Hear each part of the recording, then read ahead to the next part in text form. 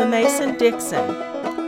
This is the Week in Review at the Abbeville Institute. Here is your host, Brian McClanahan. Welcome back to the Week in Review at the Abbeville Institute. This is your host, Brian McClanahan, and this is episode 155, covering the week of January 25th through February 1st, 2019. Glad to have you back on the program. Very glad to be here. Don't forget to follow us on Twitter at Abbeville Institute, like our Facebook page at Abbeville Institute, and of course, subscribe to our YouTube page at Abbeville Institute.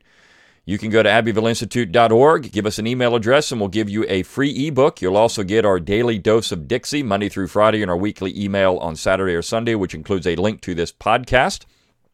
Also, download our free our free mobile application. Just go to your favorite app store, whether it's Google Play, iTunes, Apple Store, wherever you get your apps for your mobile devices, and you can get the Abbeville Institute on the go. Again, it's free of charge, so you're going to want to do that. Also, don't forget that we exist on your generous contributions alone. So if you want to make a tax-deductible contribution to the Abbeville Institute, just go to our webpage, abbevilleinstitute.org. At the top of the page, you'll see a button that says support. Under that, you'll have donor options, and you can donate monthly or annually or give us a one-time gift. All those options are available. And if you don't want to pay online, you can also send us a check. So all that information is up there on the website. Go on out and check that out. You can also get your Abbeville Institute apparel. If you go to that same button that says support, it'll say shop. Click on that. It'll take you out, and you can get T-shirts, polo shirts, hats, golf towels, a lot of fleece coats. Now, I know that won't work in Chicago, but of course we probably don't have a lot of Abbeville Institute people in Chicago. Might have some people in Chicago where it's negative 75. But hey, the fleece will work in the South, right? So if you get your fleece, you'll stay warm in the southern winter, and you have your Abbeville Institute apparel, your logo on it. It is embroidered. It's not screen printed, so this stuff lasts. It's great stuff. So go out and get your Abbeville Institute apparel and show your support for the Institute.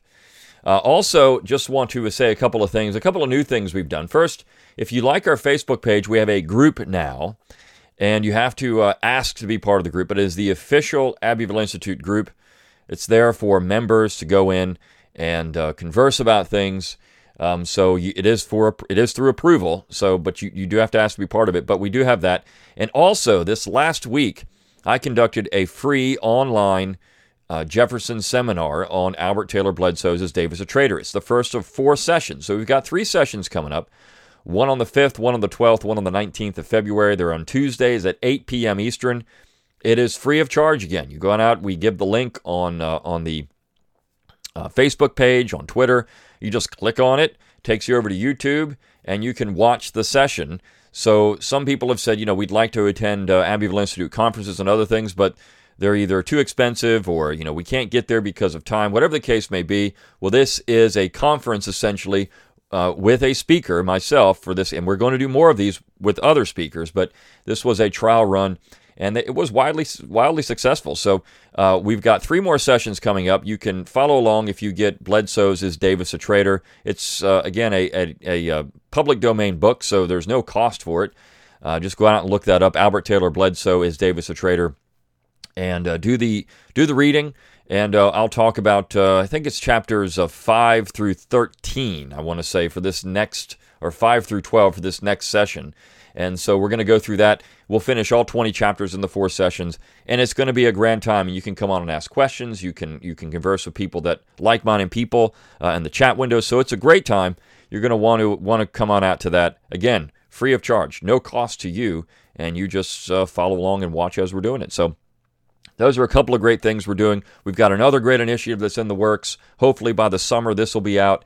And we've got some cool stuff going on. Summer school is going to be announced soon. A lot of great things going on at the Institute. So just kind of give you a rundown of some things that are happening in the background. We talk about the website here on this podcast every week, but we do other things too. We had a Jefferson seminar in South Carolina recently.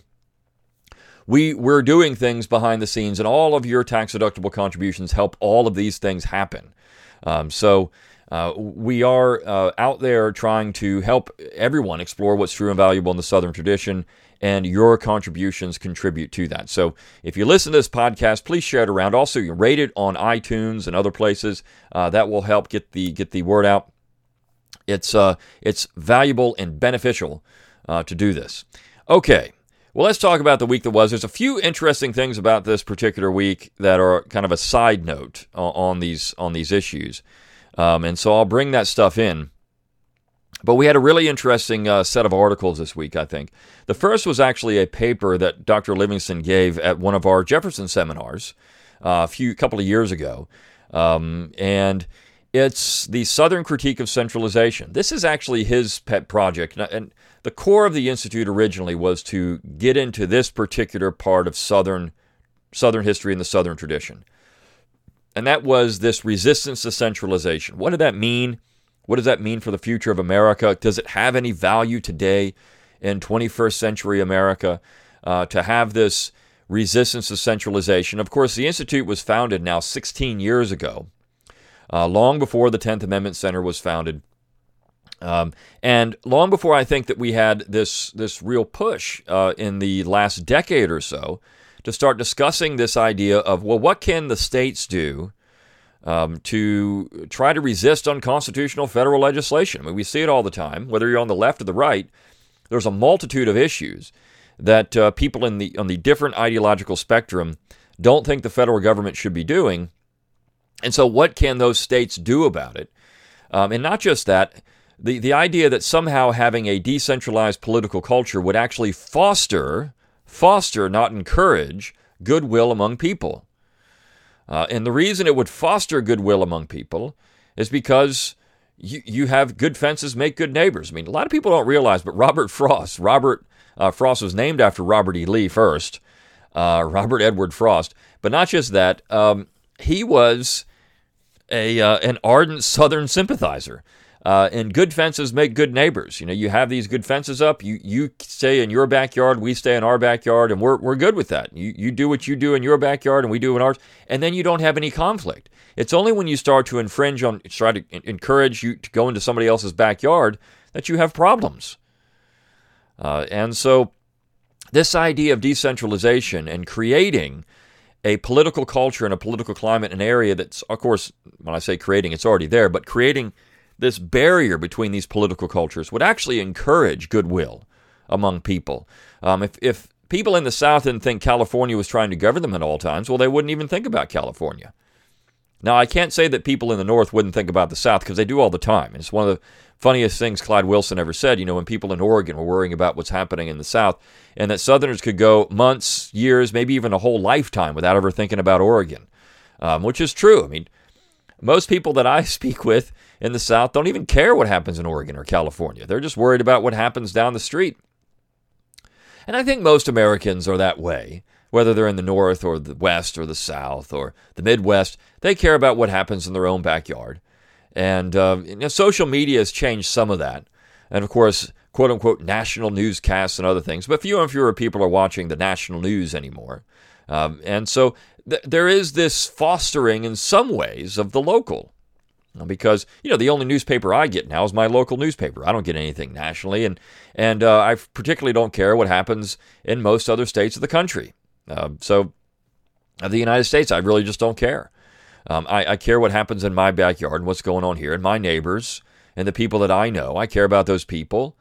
And so this is where the Southern Critique of Decentralization works. And it's a wonderful piece because he gets into the historical background of this and how this could certainly apply to the modern age when we're looking at, well, how do we think about problems in the modern age? How do we conceptualize these issues we're confronting, and how do we deal with those problems?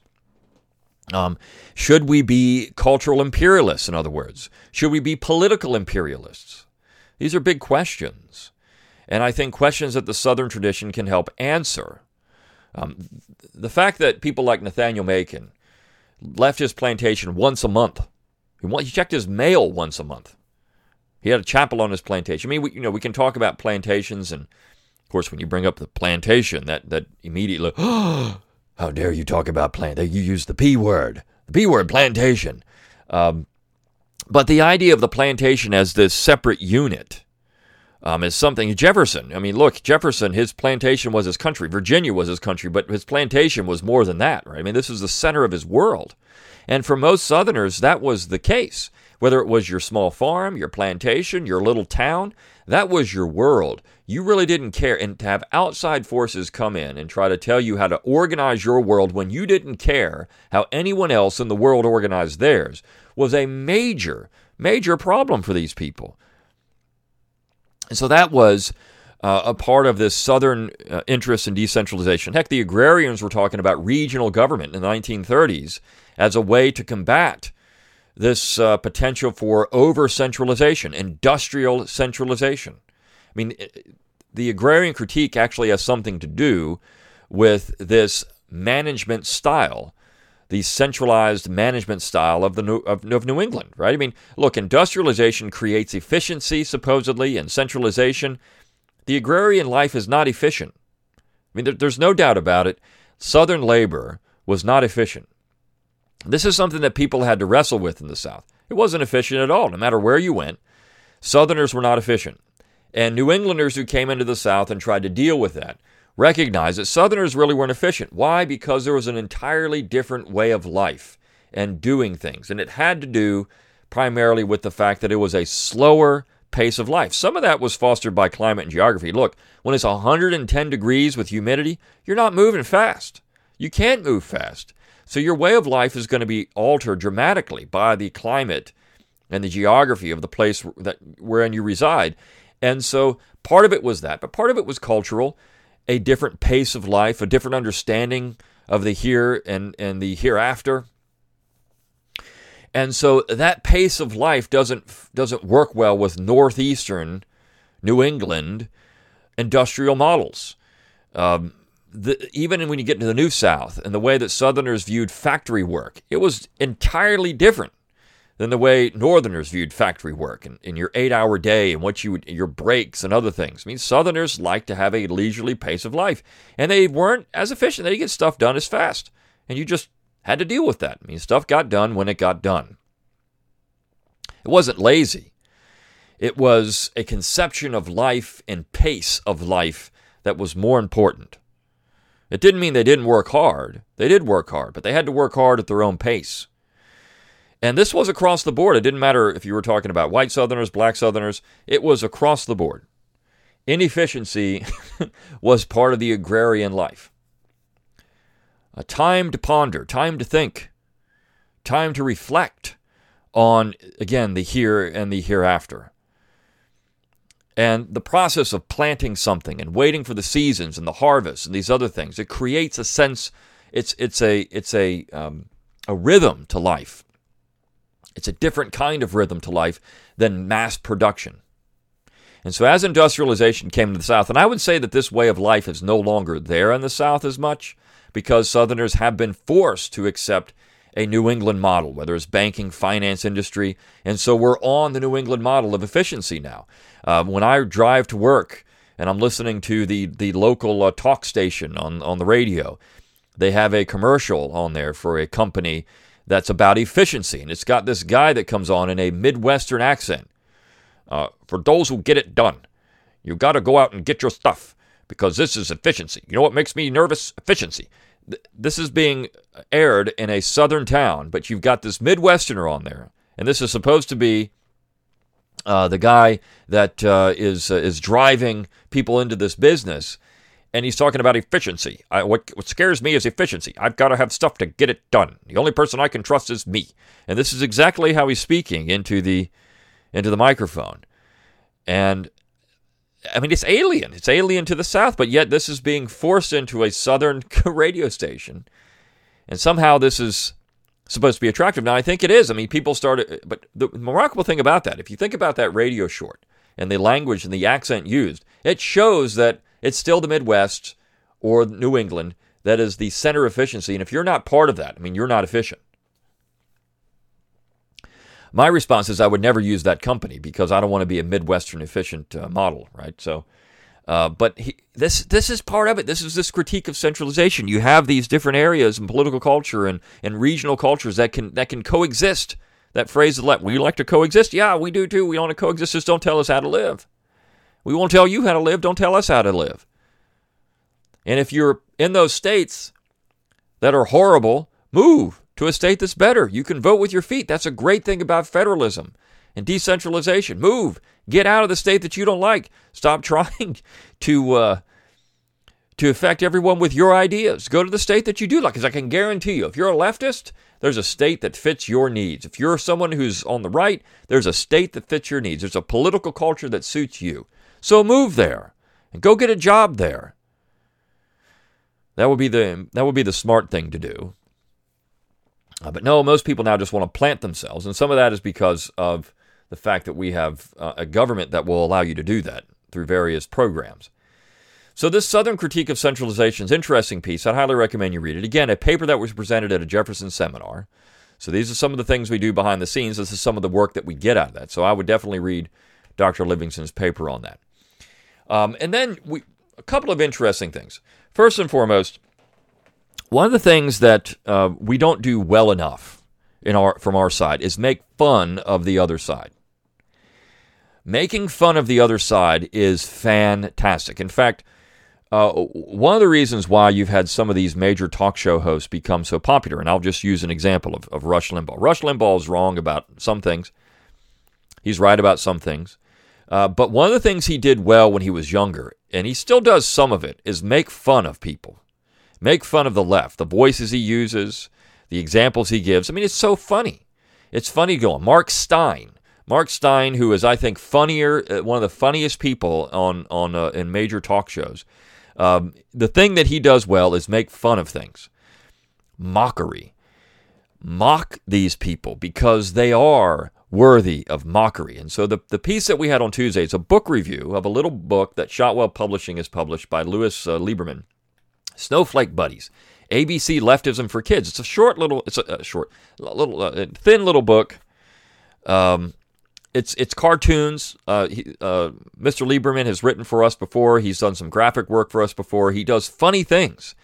And if you've gone to our Facebook page, we had one just recently where it's got a guy out there, crazy-looking guy, cutting down a rose with a chainsaw. And the rose is the Southern tradition. You got to cut it down because it has a few thorns. He's had the one where you've had the lefties decapitating with the guillotine Southern monuments. Because this is what they're going to do, right? You got to decapitate these monuments. It's the French Revolution. So he's done some stuff like this, very funny stuff. And so this little book is designed for kids, but it's also really for adults. It's to make fun of the left. These people are worthy of mockery. These people are worthy of calling them out for what they are: stupid, idiots. They are. And so this little book is fantastic for that. And Michael Potts did a great job reviewing it. The title, The Devil Hates Mockery. And if the devil hates mockery, and of course the left hates mockery, is there some kind of coincidence there? But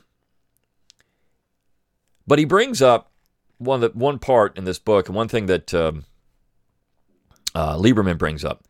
He says, take, for example, K is for Kara, the kindergarten teacher, complete with a cartoon of a teacher pointing to a board with a peace and love sign followed by 2 + 2 = 5 and A, B, C, D, L, G, B, L, B, G, T. And there's a little poem. Kara, the kindergarten teacher, molds young minds with Marxist ideology. She happily blinds the public school system she devoutly defends, and unknowingly to hell a generation she sends. He says, the point is dead serious and true. Teaching an ideology that denies reality, denies any transcendent source of morality, denies any intrinsic limitations on human will or on human nature, communicates to children a demonic ideology that, if taken seriously, is inevitably corrupting. It's true. These things are what's happening in our schools, and you see it. The thing that, one of the people that everyone likes to make fun of now is Alexandria Ocasio-Cortez.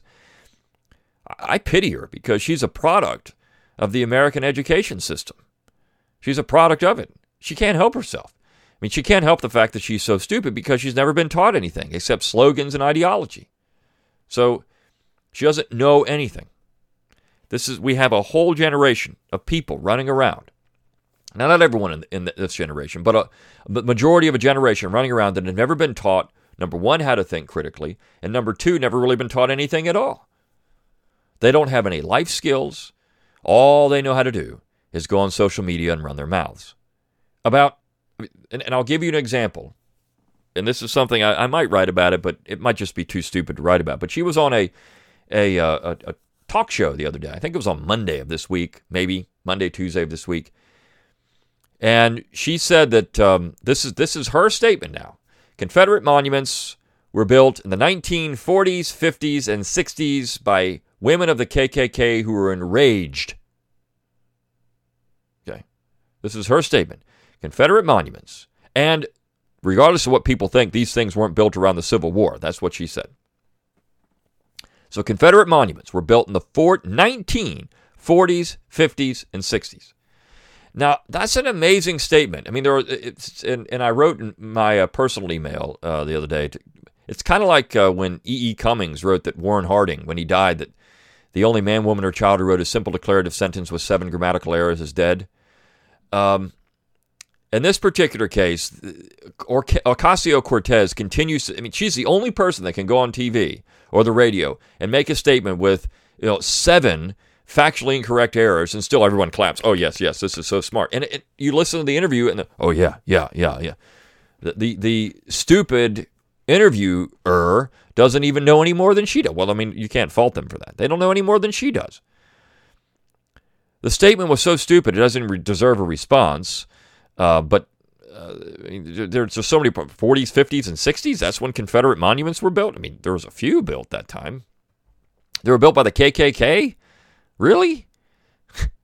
They were built by women who were enraged? Well, I guess if you count being mad at the Yankees that killed their family members, I mean, they might be enraged. But they were built by enraged women? Enraged women. And they weren't built around the time of the Civil War. I guess, this 1870s and 80s, 20 years after. Okay. I mean, this is how, they weren't built in 1861. The war wasn't over yet.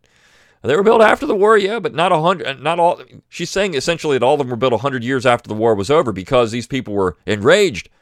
And of course, what she's saying they're enraged by is the Civil Rights Movement. That's not true at all.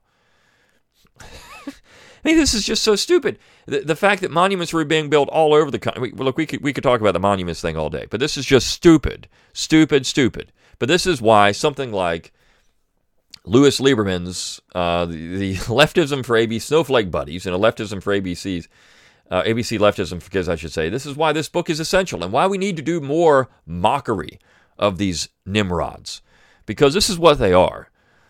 Mockery. Make fun of these dummies.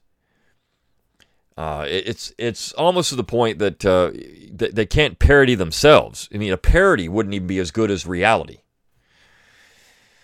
And that's where we get to the piece on Thursday. Let me just piggyback into that very quickly. Orwell's America. This is written by Alphonse Louis-Vin, and he's one of our long tenured authors in the pro-Southern movement, a Southern tradition. He's a literary professor, and he wrote a piece a little while ago. Actually, he wrote it in the 90s. And we talked about Julian Green, and a wonderful piece. But this particular piece is on the AHA statement from 2017, which was condemning Confederate monuments. I wrote about this right after the piece came out, but it's always good to revisit these things, because essentially what we're living in, and the title of the piece is Orwell's America. We've got Orwell's America. 1984 was not supposed to be a handbook for how to run the world, right? But this is what we've got. And the funniest thing about this, and so the piece itself is good, but I want to talk about a response to the piece. One of our listeners, members of the Institute, went out and emailed the president of the American Historical Association. Emailed the president and said, "Look, I read your statement. Here's the problems I have with it." And I'm not going to read the entire email that they sent. But essentially, he brought up the fact that these Southerners were Americans, that they were just doing their duty, etc., etc. The response came back fairly quickly from James Grossman, who is the executive director of the AHA. So this is what Mr. Grossman, or Dr. Grossman, who has written a couple of books on 20th century African-American history. This is what Dr. Grossman said. Dear Mr. So-and-so, you state with reference to Confederate generals and government officials who were graduates of the United States Military Academy that, quote, all of the men abided by the teachings of West Point.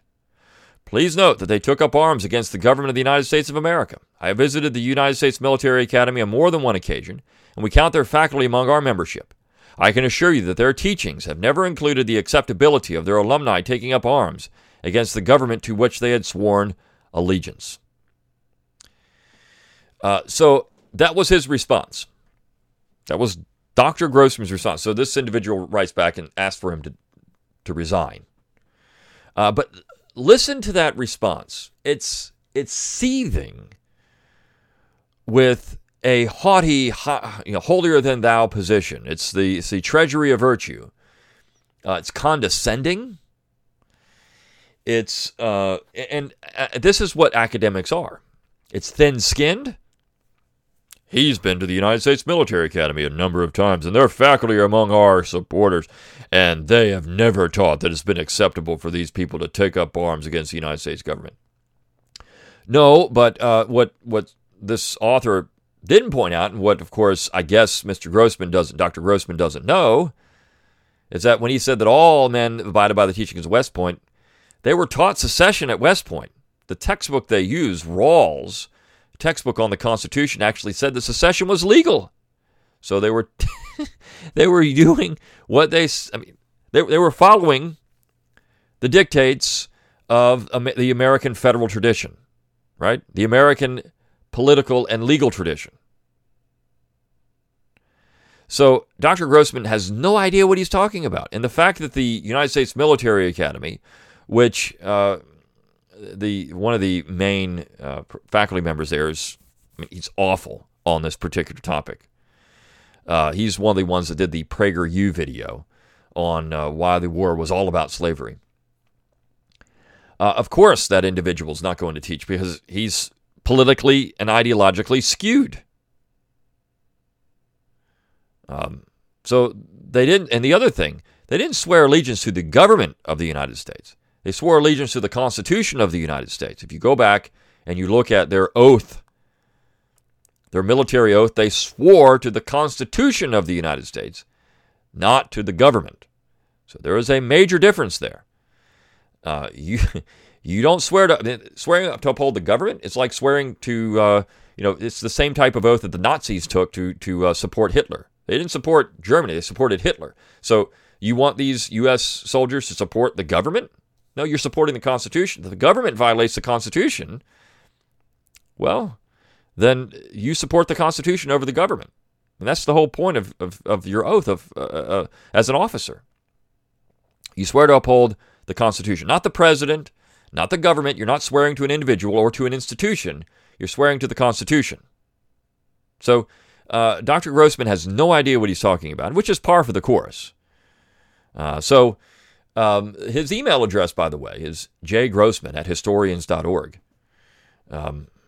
So you can email him if you would like, jgrossman@historians.org, and tell him what you think. But that was the response. And so, just hilarious. The other piece that we had, and I'm running short on time here, so I don't want to go too far over. The other piece that we had, a couple other pieces. One was on Kentucky's Confederate Sons. This is by Jerry Saltier, and it's great because a lot of people don't think about Kentucky as a Confederate state. It happens all the time. People don't associate Kentucky with the Confederacy, but of course it was. And in Jefferson Davis from Kentucky, you have the large Jefferson Davis Monument in Kentucky, which is essentially a replica of the Washington Monument. It's a large obelisk, not as large as the Washington Monument itself, but a real interesting monument. And of course, you've had others, John Breckinridge, who was from Kentucky, and a lot of people. But one of the things that he actually provides a link for in this particular piece is that it's a letter from Karl Marx. And he says here, quote, "Is it merely a coincidence that a man like Davis would, in later memoirs, compare the high-handed behavior of the Lincoln administration to that of Maximilian Robespierre? Maybe. Is it a coincidence that Lincoln would, on the occasion of his re-election, receive an effusive letter of congratulations from the then obscure political theorist named Karl Marx? Maybe. Then again, maybe not. Marx wrote it in 1864 congratulating Lincoln, and he actually linked to the letter. And it talks about how, the workers of America are behind the North. I mean, so when you're supporting the North, we talk about, people that support you, and this is, this is what the left likes to do. Well, these people support you, so obviously you attract bad people. Well, here you have this letter from Marx, which is, of course, you want Marxists to support you, communists, and the communists are supporting Lincoln. It's a wonderful little link in there. And I like this piece because it gets into the fact that Kentucky was very Southern. Robert Penn Warren from Kentucky, for example. I mean, Kentucky was a Southern state, still is a Southern state. The people of Kentucky, a lot of places in Kentucky. And so we forget that part of it, that part of Confederate history. And then on the other hand, we have the last piece of the week, Paul Yarborough's Texas is going to be bluer than a blue bonnet. He's talking about the neocons and how it's not really the left that's to worry about in this transformation of the South into something else. It's the neoconservatives. It is true. The left can be dealt with. It's just what Jefferson used to say. Look, we can deal with big government. We can deal with big banks separately. You put them together, you got a problem. The problem with what's going on in the South is you've got the lefties who are, of course, going to attack. You've got Karl Marx. They're going to attack the traditional South. But then when you put the neoconservatives in the mix, they are the agents of the change because Southerners keep voting for these Republicans and thinking that these people think like them, and they don't. And they go in, and they are the wolves in sheep's clothing because they come in, and they're the ones that are actually part and parcel of this process to purge the South of any Confederate symbols. When you've got Karl Rove talking about one of his favorite historians is Eric Foner, I mean, you're in trouble. These are the quote-unquote conservatives. You see, so it's that group that's more of the problem than the left. You expect it out of the left. I mean, you can deal with the left. You can mock them. You can make fun of them because it's easy. I mean, look, they're just a bunch of nincompoops. You can deal with them. But what's hard to do is when you get the people who are supposed to be on your side, who are now advocating tearing these things down, they become the agents of change, and they become the problems. And so he points out that you've got these political class in Texas. They're destroying themselves, and they're going to be having, as he says, their own Beto moment. But they're the ones who are going to be facing the wrath because the left won't keep you around. You become a useful idiot for them. You become the useful idiot. Okay, well, yeah, we're going to agree with you. I do this, and then when it's done, we're still booting you out of office anyways, and we're getting one of our Marxists in there, and we're going to go even further than what you would. So the point is, don't be the useful idiot. Don't be the useful idiot for these people. Tell them that they're wrong, and stand up to them because I mean it's easy to they're paper in the wind. You can push them over with a finger. Their positions are so stupid, not based in reality, that you can push them over with a finger. But yet, when you get people that it means well-meaning people. Well, I mean, we gotta be nice and we gotta get along with people. Well-meaning people are the problem. Be proud of the Southern decentralist tradition, the Southern traditions, and all that they are, that are worthy of being proud of. There's a lot of great things in the Southern tradition. Be proud of those things, and stand up for it, because I mean, there's nothing to be ashamed of in that. And I think that there's nothing to be ashamed of in having Confederate ancestors, for example. They were fighting for a cause they thought was right. Union soldiers were saying this after the war. The people that were being shot at. And yet nowadays we have these descendants of these men. We can't have a plaque up honoring them anymore because they've been told in their education. Again, it's not their fault. They've been brainwashed in the schools. All these things are wrong. So that's what I like about this piece. It really points that out. We had a great week at the Institute. A lot of good stuff. And I hope you enjoy our articles. If you want to contribute something, send us something. We'll consider things. We always are looking for new writers and new people who are interested in the South and the Southern tradition. So send us. There's information on that on the website on how to submit articles for our consideration. We'd love to hear from you. And we appreciate all of your support. So until next time, good day.